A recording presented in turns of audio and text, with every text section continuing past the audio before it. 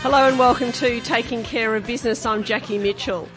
It used to be an unusual career choice and job, but now it seems the term entrepreneur is now mainstream and considered a normal job. With the rise of people choosing entrepreneurship as a career, today's show is going to find out what you need in your entrepreneurial toolkit to make it work. Taking Care of Business today is made possible by our great friends at the eView Group, Australia's first multi-brand real estate network. Our first guest to kick off this fascinating show today is one of those exceptional entrepreneurs you've probably never heard of, unheralded, uncelebrated and unlikely, quietly going about the task of creating viable, thriving businesses out of thin air. Founder and Managing Director of Group Colleges Australia, Alan Manley shares his fascinating journey to success in his new book, The Unlikely Entrepreneur. Alan Manley, welcome to the show. Thank you, Jackie.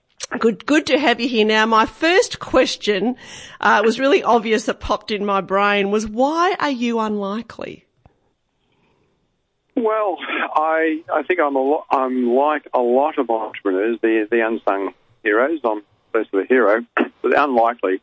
Usually the biographies you read of entrepreneurs is that they were really smart, they were gifted, they were talented, their parents encouraged them to go into business or their uncle did or something like that. And when I read those books as you do, I kept thinking to myself, well, none of those are me. Absolutely none of those. And I matched none of it. And also it occurred to me when I wrote the book that I was certainly in the last half of my life well and truly, so I wasn't even young. And I sort of made a success of an entrepreneurial enterprise when I was 50 plus. So that takes away the bright young internet gifted genius opportunity, doesn't it? Well, I suppose it depends which way you look at it. Now, was that the Group Colleges Australia? Was that what you're talking about? That's right. Yes. That was the inspiration that got me into it. That's exactly right. So just tell us a little bit, what is Group Colleges Australia? Well, the concept was that I was from the computer industry and I was very interested in workflows, in procedures and how you could automate things and make things more efficient. Now that burning desire continued on, and I ended up having shares in a computer programming college. And I observed that the teaching costs were pretty fixed, the rent was pretty fixed, et cetera, but the real opportunity was to use computers in administration. So with that thought, I set up group colleges so that we would manage colleges that we owned. We ended up owning about 5 colleges, and we made them profitable for the owners by managing them as a group. And therefore you had a head office that was very, very computerized, far more than our competitors. So that became the interesting part. And then the end result of a 20-year journey, it's been 20 years this year, that we now have an MBA college that has an emphasis on entrepreneurs. So we have an MBA college giving out MBAs for entrepreneurs as the end cycle of it. Congratulations, 20 years. That's a wonderful achievement. Really great. Well done. Well, sudden success after 20 years. Yes, right. Always. They say there's no such thing as an overnight success, really, is there? Well, I certainly haven't met one, and I'm certainly not one. No, I haven't either. Now, Alan, your new book, The Unlikely Entrepreneur, is this your first book? No, it's my second book. And what was your first book? The first book was nothing to do with being an entrepreneur, sort of. It was called When There Are Too Many Lawyers, There Is No Justice. And along the life's journey, I ended up entangled with a vexatious litigant. And I learned all about vexatious litigants whilst I was trying to run a business. And it was devastating, and it took 10 years. And along the journey that entered into poverty, that I ran out of money and I ran out of job and ran out of business, but I ended up representing myself in court. And that journey took me from the local court in North Sydney, all through District Court, Supreme Court, Federal Court, and 2 appearances at the High Court. And there was 250 appearances approximately and 32 different cases. And I won. And I was a wreck at the end of it. So I wrote a book probably for therapeutic reasons. Everyone I told about my story pleaded with me to write a book, so I think that was them trying to say, we've heard enough, go away. And so I wrote a book, and then the most interesting part of the book wasn't my law story. It wasn't. They all said, you should write a book about your business. It's far more interesting. Oh, so when we got the approval for the MBA for entrepreneurs, I thought that was sort of a bit of a natural fit. So I retold the story instead of looking at it from the disappointments of the court system that tied me up for 10 years. I talked about the opportunism and the excitement of being a successful entrepreneur, be it that I had 10 years of total distraction and lost an awful lot of business opportunities in those 10 years.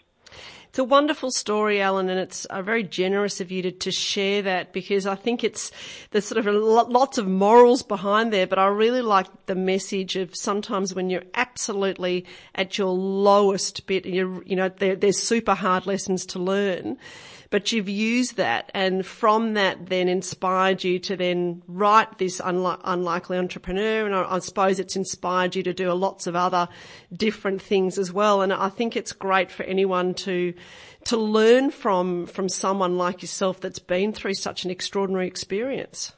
Well, I hope they enjoyed the book. It's not a lecture.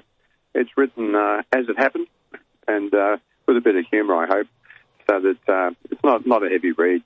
And people have read it. I get emails quite consistently, and it's available in all the bookshops, and it's available online. Anyone online's got it. It seems to be quite popular online. So there you are. We'll put a link to our Facebook page. But one of the questions I had from looking at it is, you said about breaking rules of business. You broke a lot of rules in business. So I just wanted to, what sort of rules in business are worth breaking? Oh well, my favourite one is the bash. It's quite trendy at the moment, the bash banks. But I found that when you're setting up, everyone just looks down at you. You're not a success. You're only aspiring, and that sort of, they know you'll fail. And statistics are perhaps on their side. But whenever the banks would tell me what to do, I'd almost do the opposite. They would say, don't do that. Well, the reason they work for a bank is because they don't want to take a risk. That's why they're called bankers. And then you would read quite a lot on textbooks on how to run a business. Well, the person who wrote it may or may not have run a business. And so I then started to become a bit more individualistic. And with the very conservative education industry we're in, they do things that everything is modelled on the universities. If the universities do it, that must be the best way.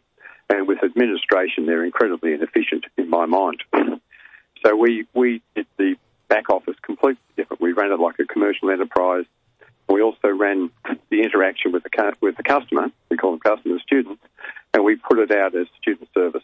And it was all about being customers. So we found that we, in a recent government survey of institutions, we're amongst the best in Australia for student engagement, because we treat students like customers. Whereas if you went to a university, they would tell you exactly how to treat a student. But I don't know if they're students. I think they're actually customers who are buying education from you. Yes, I actually agree with that. Now, when you're doing, as you mentioned, through the Group Colleges Australia, you've started an MBA for entrepreneurs. Yep. So just in a nutshell, Alan, and I know there'll be many qualities, but what are the core qualities that you think are necessary for someone to be an entrepreneur? Sounds really corny. They've got to have a dream. You can do all sorts of things. I've done public speaking on it. I've talked overseas about it, different cultures, and you sort of get through. You can tell when you're getting the message is, do you have a dream? Do you really would you like to do something a bit different to the average, to the normal opportunities that would be there for a person? Would you like to do something different?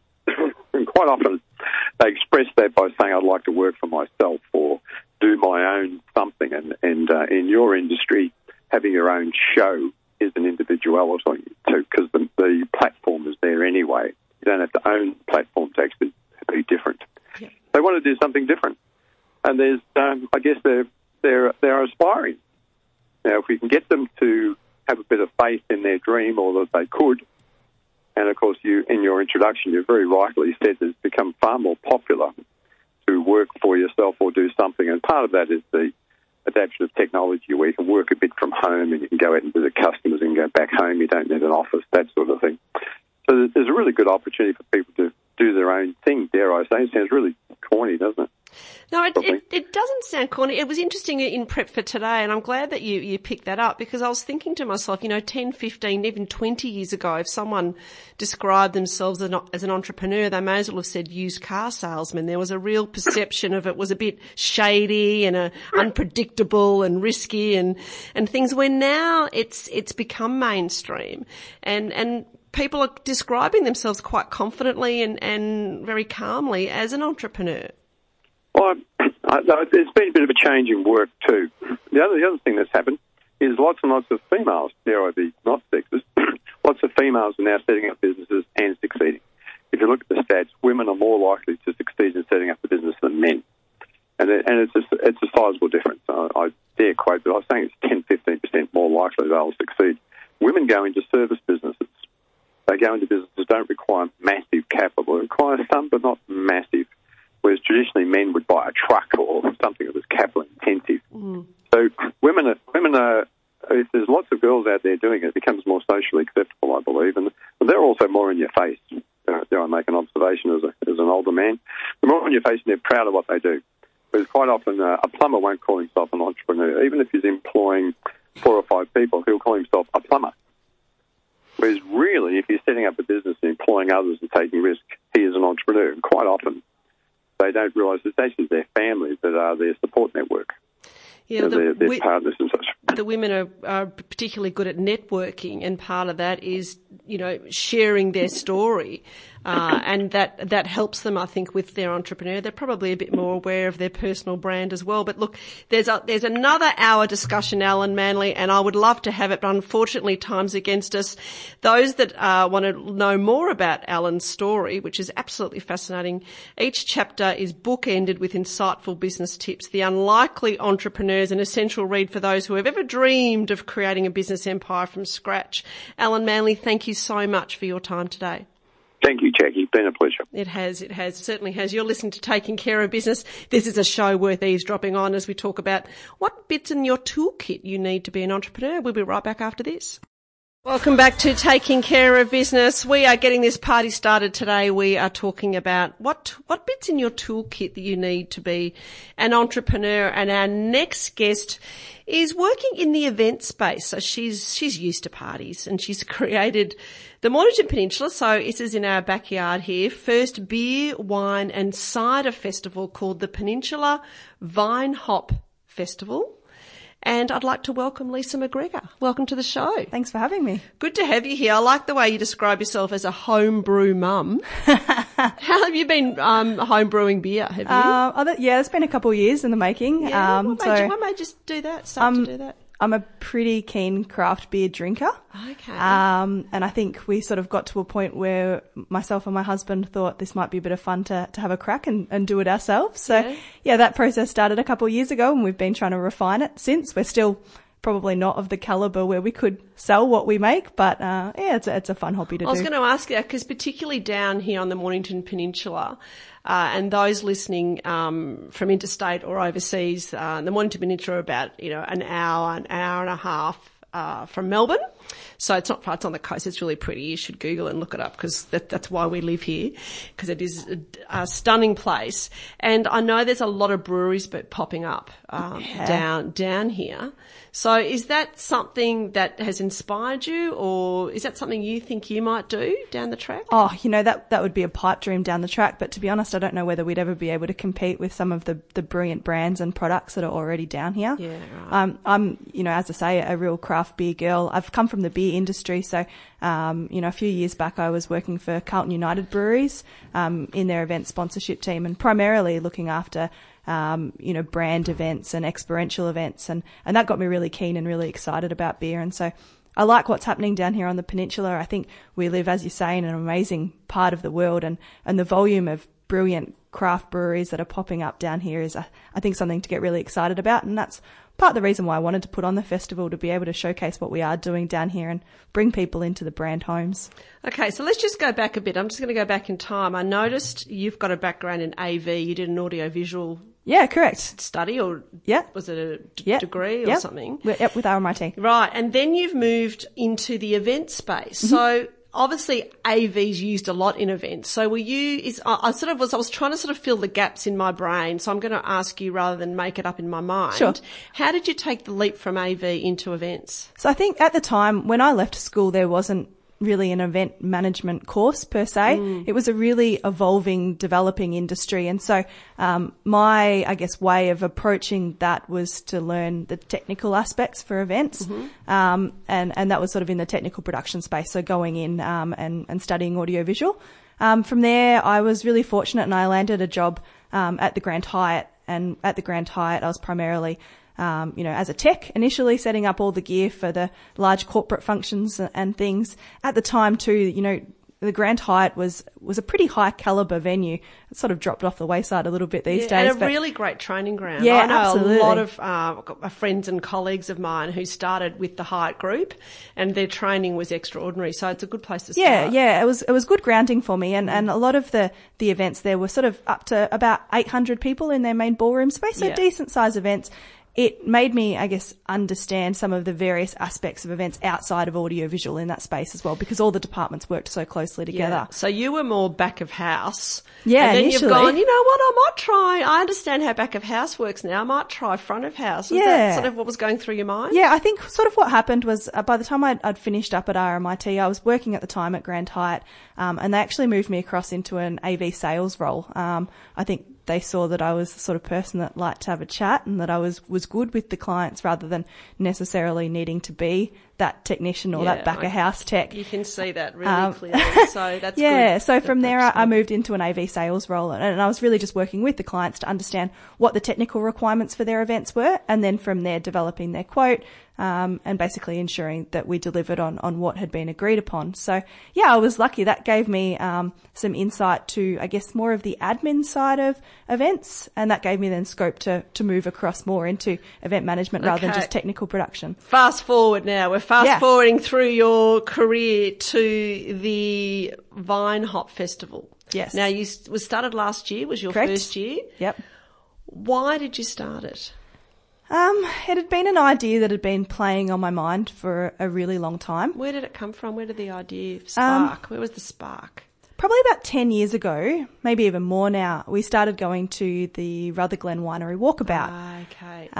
A brilliant concept. And that's ran by their Winemakers Association up there that basically is a multi-venue wine festival where you can jump on a bus and visit a bunch of different wineries right throughout that region. And we started to go that every year. For a good 10 years we did that.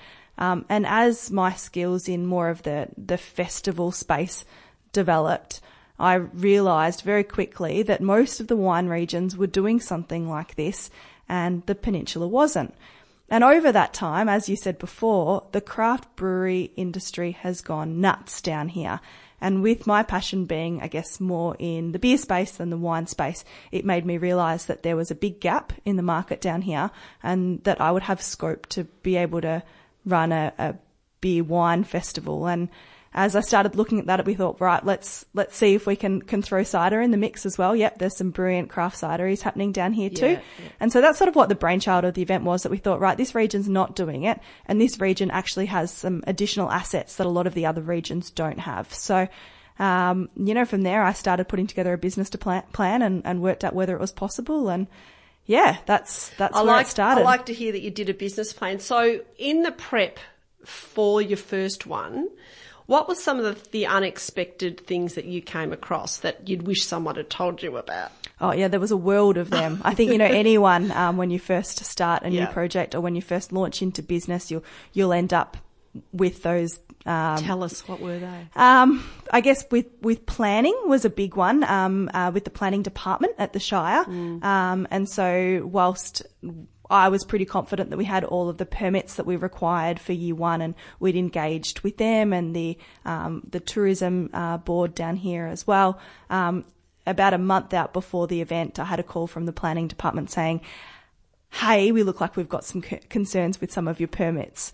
And so it was great that I had their support and that they were able to help work through some of the concerns. But had I done it again and had I looked at that process perhaps in a little bit more detail, I would have arranged the time to actually sit in front of the planners, 12 months out and present them with the idea, as opposed to it just being a series of emails back and forth through the planning process. Right. And I was fortunate that I had their support, and that we were able to make it work year one. But yeah, in hindsight, I probably would have approached that task differently. But there's a good lesson in there about identifying your key stakeholders and getting relationships with them very early. So when there is a little, chink in the road, or a bend in the road, then you've already got that relationship with it, and you can work with them. Yeah, that's exactly right. To sort having it that out. Support network around you and identifying who those people are is critical to making it work. And I guess the other one that is a really good lesson for me is that the state government offers some brilliant grants for events, and that's through Visit Victoria. And I applied for the Visit Victoria grant my first year, and I had the letter of support from the tourism board. And in my head, I was pretty confident that I was going in thinking, I've got this great concept, and I know that the board supports it, and I know that the Shire supports it, and I've got a brilliant team of venues that really want to get behind this. I've got this grant. I've got it in the bag. I didn't have it in the bag. I didn't get the grant the first year. They basically came back to me, and Visit Victoria suggested, yes, we think you've got a great concept, but we want to see some hard facts. We want to see your visitation from year one. We want to see what sort of feedback you've had after the first year, and then we'll come back and we'll revisit it year two. So I guess, learnings from that, you haven't got it in the bag until you've got it in the bag. Wait until you've got the money in the bank before you, I guess, you start working with that pool of cash, because if you don't have it, you don't have it. Oh, I love that. And thank you for sharing that. A lot of people find it hard to say, okay, look, I mucked up here, but this is what I learned from it. But I think that's the key to success. If you can actually share that knowledge, firstly, identify it yourself to go, okay, these are the things I did, and these are the things I wouldn't do again, or these are the things that are room for improvement. I think that is a real key to success for an entrepreneurial type person. Now, how do you describe yourself as an entrepreneur? No. And I think when I was put forward for this interview, I thought, that's really funny. Am I a fraud? Am I pretending to be something that I'm not? No, not at all. So how do you describe yourself? Probably a mum trying to have a crack at running a business. That's probably not a great way to describe myself. But yeah, I think, until such time that I'm really confident that this festival is successful, and that it can be, a breadwinning option for me, until such time that we get to that point, then, I think for now, my husband likes to call it an expensive hobby. It does occupy most of my time, and I think we're close to it being successful this year. But until such time, for now, it's, I guess really just an expensive hobby. Well, it was interesting, Alan Manley, who was the first guest on today, and I asked him a question about what do you think is absolutely necessary, a necessary quality for an entrepreneur. And he answered really simply, he said to have a dream. So you've sort of got that. So you sort of, you might not be comfortable with it yet, but just sailing around the edge of it. But you've certainly got the mindset. You might not describe yourself as an entrepreneur, but I think you've got that mindset. Now you're in year 2 and you got the grant from the government. Yeah, congratulations. So that take a little bit of pressure off you. Yeah, absolutely. I think it was more, not even the cash injection. It's more that endorsement, to have a state government body that says, we think you've got a cool concept and we want to support it. That's a step in the right direction for me. If I can just even get their support verbally, then that's a really big help to know that they endorse the idea. Yeah, that's great too. It's good for confidence as well. Yeah, absolutely. So what are you going to do in this year's event that's different from last year? So we've got, I guess, a few extra venues coming on board this year as well. We've removed this self-drive option, and we've packaged together all of the tickets so that basically a festival ticket includes your bus. So it's basically an automatic, and then from there, there's a couple different bus options that you can take to be able to get you from one venue to the next. So be that a shuttle bus that's basically a hop-on, hop-off service, or be it a scheduled tour where you're on a set time and a set route. But we think with some of those extra bus options that should make it a little bit easier for the patrons to choose their ticket option and go about their day. And we've also introduced an app as well, which is really exciting. So the shuttle bus app will enable the patrons at the venues to be able to see the whereabouts of the next bus, so that they can choose to whether they have another drink or whether they're ready to jump on the bus and stand there and wait at the bus stop ready to get on it for the next stop. Yeah, integrating tech is a really good thing. Lisa McGregor, please keep in touch. Like to support Thank you. These events and people like yourself. I think good on you. You go for it. Thank you. Great. You've certainly got the support of me and my show. So please keep us posted that's lovely. on Thank events, and we'll put a link to our Facebook page as well. Brilliant. That's wonderful. Letting people know. So because people can come, as you went up to Rutherglen, people can come from anywhere to come to this festival. Yeah, we'd love them to. And there's so many accommodations. There is, the Peninsula Vine Hop Festival. Lisa McGregor, thank you so much Fantastic. for sharing your story. Look, wish you continued success and look forward to our next encounter. That's lovely. You're Thanks for having listening me. to, great to have you here. You're listening to Taking Care of Business right here on RWPFM. We'll be right back after this short break. Welcome back to Taking Care of Business. We are talking about what you need in your entrepreneur's toolkit. And our third guest today came on the show about 8 months ago. He has disrupted the delivery industry, and that song was called The Delivery Man, and he is the delivery man, Marshall Hughes, always delivering. Welcome back. Thanks, Jackie. Thank you very much for having me. Nice to have you here. So 8 months on, I thought, well, how long ago did I have you on? Because I like to keep track of people like you, particularly startups that are doing lots of things, and it's moving so fast. So once upon a time, 8 months, not a lot changed, but 8 months in your industry is a long time. And I've been keeping an eye on you, and you've been doing lots of things. And let's just talk about what it is you do. It's you've launched a crowdsourced delivery service. Well, it's funny you should mention that because we've stopped using the word crowdsource. Oh, have you? What do you use now? So now Parcel is a service where shoppers deliver to shoppers. Yes. And the reason we dropped the word crowdsourced is because it was causing confusion, because people usually go, that sounds like Uber. Yeah, and it's a very internal, jargony type word. It is very buzzwordy. So we're actually, what triggered it is we're applying for a tender for Belfast and Dublin, and we just saw the word crowdsourced appear too much. And in fact, the crowdsourced courier company Uber, or Uber Rush, is actually closing down on June 30, 2018, because the business model doesn't work. So we're distancing ourselves from the crowdsourced buzzword and jargon. Smart. I think that's very now. Parcel, P-A-S-S-E-L. What does that mean? Parcel is a collective noun for people. And there it's you also go. how Australians say parcel. So parcel. We sort of like it. And our people who do our deliveries for us are called parsers. Parsers. I like that as well. So when we chatted 8 months ago, you had just launched, which was a crowdsource, but not anymore. So even that, I love that you're continually evolving, you're testing what's working, what isn't working. And you had, I think, a handful of retailers on board, and you've got a lot more. How many retailers you got on board now? Well, so when we launched, we were actually in beta mode with 2 retailers. We ran that up to March or April. We launched in April with those 2, and now we're up to 9 active. We're in Melbourne, Sydney, Brisbane, Geelong, and in Mornington. We got 9. We got a pipeline of ready to start of about another 9. We launch in Adelaide on June 29. That's which exciting. is a week away from today, so it is very exciting. So when you conquer all the capital cities in Australia, I'm assuming that's part of the growth plan? Well, the growth plan is to go where the customers, so our customers are the retailers, so we're going where they're asking us to go. So the obvious next step for us is Perth, because people in Perth feel a lot of pain with e-commerce, and they're waiting 5 to 7 days to get things. So we are in discussions with people in Perth.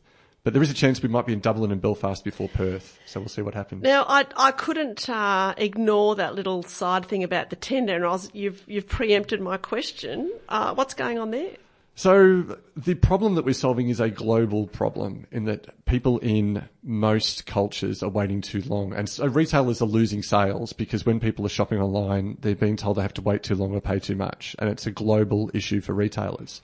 And in markets where companies like Amazon are embedded and have been going for a while, the retailers are really feeling the pain. So somewhere like Europe, the UK, US are key markets for us. Also, there's a lot more people. And there's a lot of more dense people. So through some connections, we got invited to a tender, which we're submitting on. We actually will submit it this afternoon, and we'll see what happens. But it's a startup. We're half a chance not to get in, but we don't care. We'll just go and try something else. So this is this mindset. Have you always thought like that? Have I always thought that if it doesn't matter, that there's little risk? Yeah, just No. just sort of that, No. there's a brick wall, find a way around it. So has that been something that you've worked on improving, or is that something that's developed as you've got older? What do you think? So risk is about the consequences of failure. So the consequence of failure for Parcel right now is very low because it's just me and my co-founder. So do we want to change? Do we want to drop the word crowdsource? Sure. And we do that in a weekend. Previously, when I ran a company with 25 employees, the risk of failure was that people would lose their jobs. And that's a much bigger risk. And this is a part of the difference between when does a startup stop being a startup? And it's essentially when the fear of failure stops innovation and stops risk taking. So right now we'll try anything. We're doing cheese in Brisbane, for example, and we didn't think we would do food. But Amelia Solange, which is the fromagerie in Brisbane, she packages the cheese really well. So we can do that. So let's try it because it'll either work or it won't. But it's a different mindset. It's a different mindset. I don't know if in the future I've got 150 people working for us. That might be a different mindset then. It'll be interesting. And that's the beauty of it, that you can be so nimble that you can make decisions very quickly. Move really quickly, which is part of the startup. Yeah, so that's a good question. When do you stop being a startup? When do you become a fully fledged business? There's actually a discussion going around the startup community at the moment about how do you define a startup, and no one can agree on that. And I think it really comes back to being a mindset. That people talk about Amazon still has a startup culture, and that they will try anything because there is no fear of failure within the business. I think it's one of the founders of Atlassian has said that a company stops being a startup when they put a locker on the stationery cupboard. I think it really comes down to a mindset though. When do you stop? You said before that we're disrupting. We don't see ourselves as a disruptor. We see ourselves as enabling local retailers to compete in a global market. So I think it's when you change your mindset from being someone who wants to do something and doesn't fear failure. Yeah. So I don't know. Hopefully we never do. I think language is really important, and you mentioned culture, and I think that's the core or the foundation of it.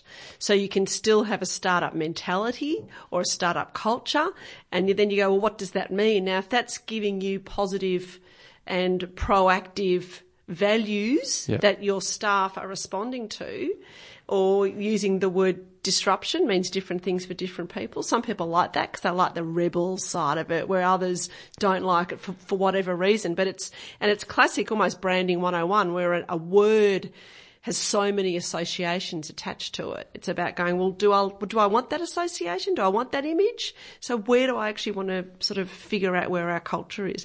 Now, speaking of culture, you don't have offices per se. You still work out of a co-working space in Frankston. Yeah, so both Julian, who's my co-founder, and I both work out of different co-working spaces. So he's based in the CBD, where his family is, and I'm in Frankston at a co-working space. So we have this concept of we work where we are rather than having to create an artificial environment that says this is the office. And I think talking about culture, that's something we'd like to continue.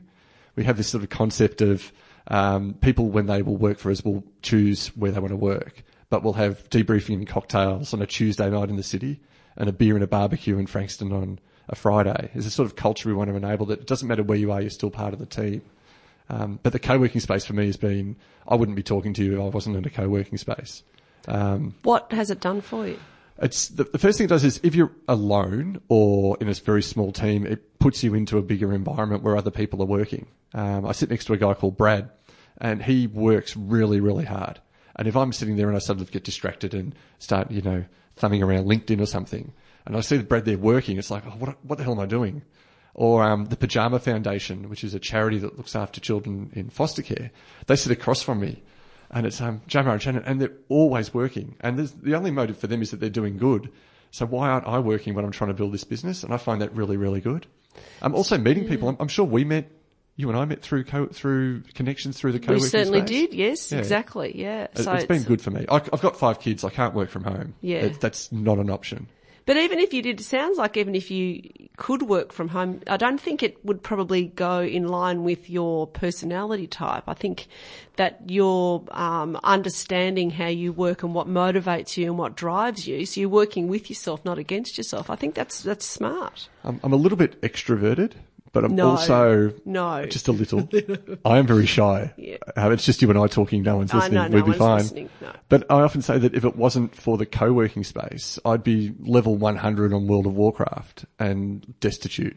Whereas now, because of the co-working space, I've got a startup, and we're not destitute yet. So, but it's been really, really good for me. So yeah, it's a great story. So I love sharing that, like, you know, extracting that from people like yourself. So those that are thinking about starting a startup or starting a business, whether they're an entrepreneur, it doesn't matter, but maybe starting a business, they've just started a business. What are some of the items in the toolkit that you think are absolutely essential?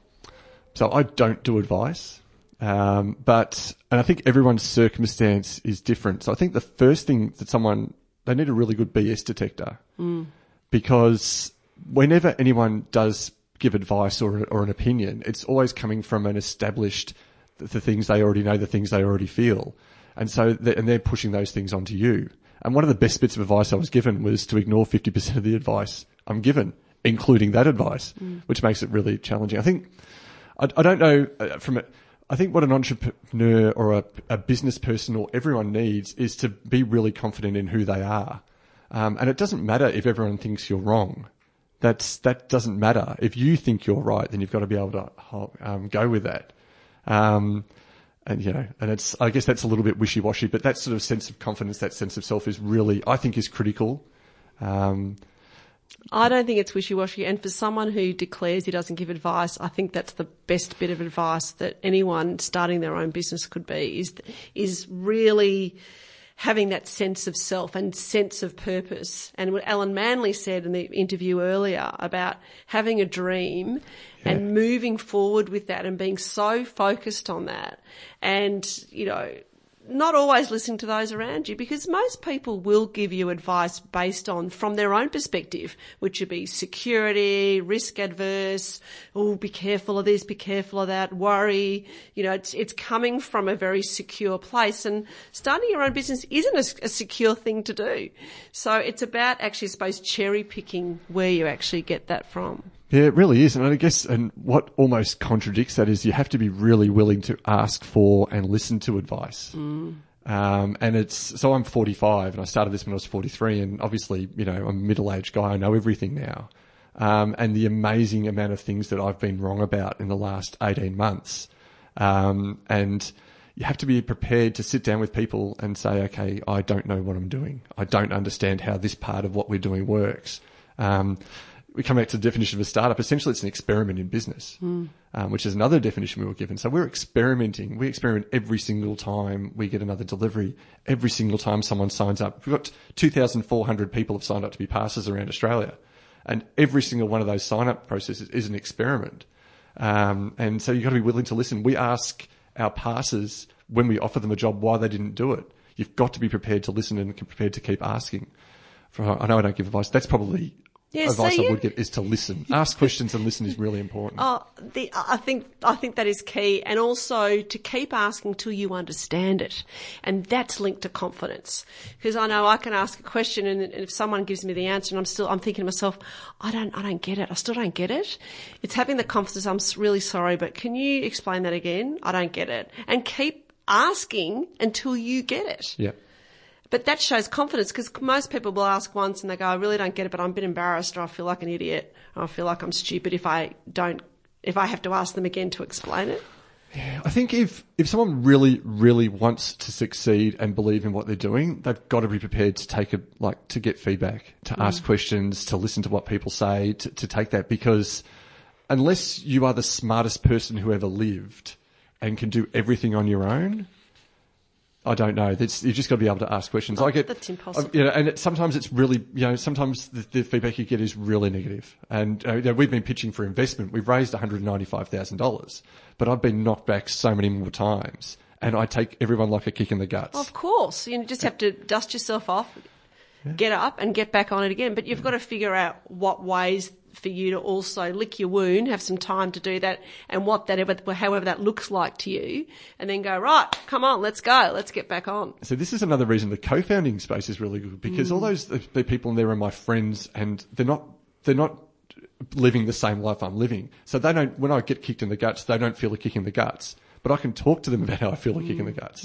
And so there's that sort of support and counselling. Yeah, that's it. Which is quite important. I love that. And don't think you don't need it. Like, we're social animals. We do need it. We do. And thank you for coming on and sharing that. So those listening, I think, will be certainly inspired today and hopefully learn some new things. Marshall Hughes from Parcel, thank you very much. We'll put a link to our Facebook page to get more passes, make some money, $10, help people out.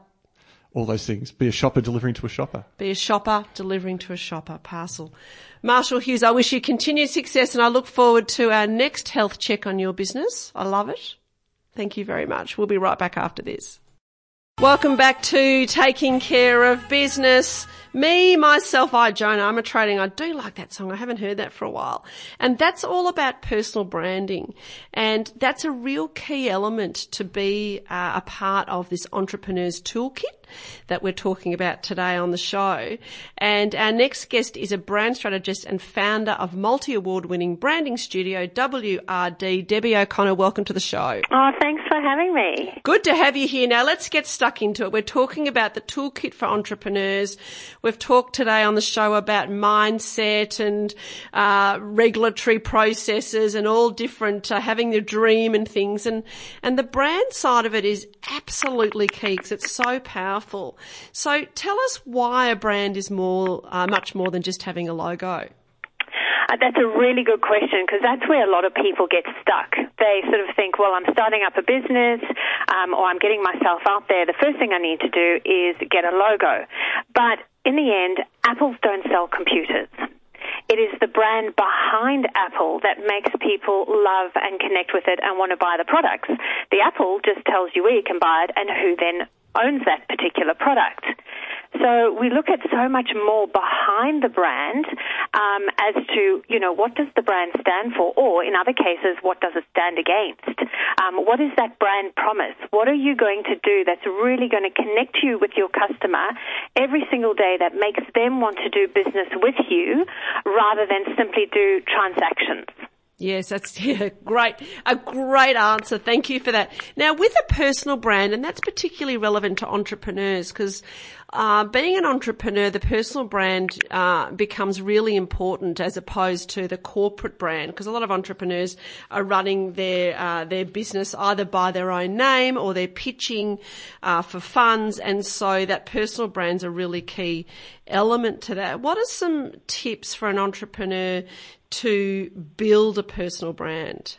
Yeah, and look, I actually have 5 tips that I always use when helping a client develop their personal brand. So one of them is what we just touched on, is what do you stand for?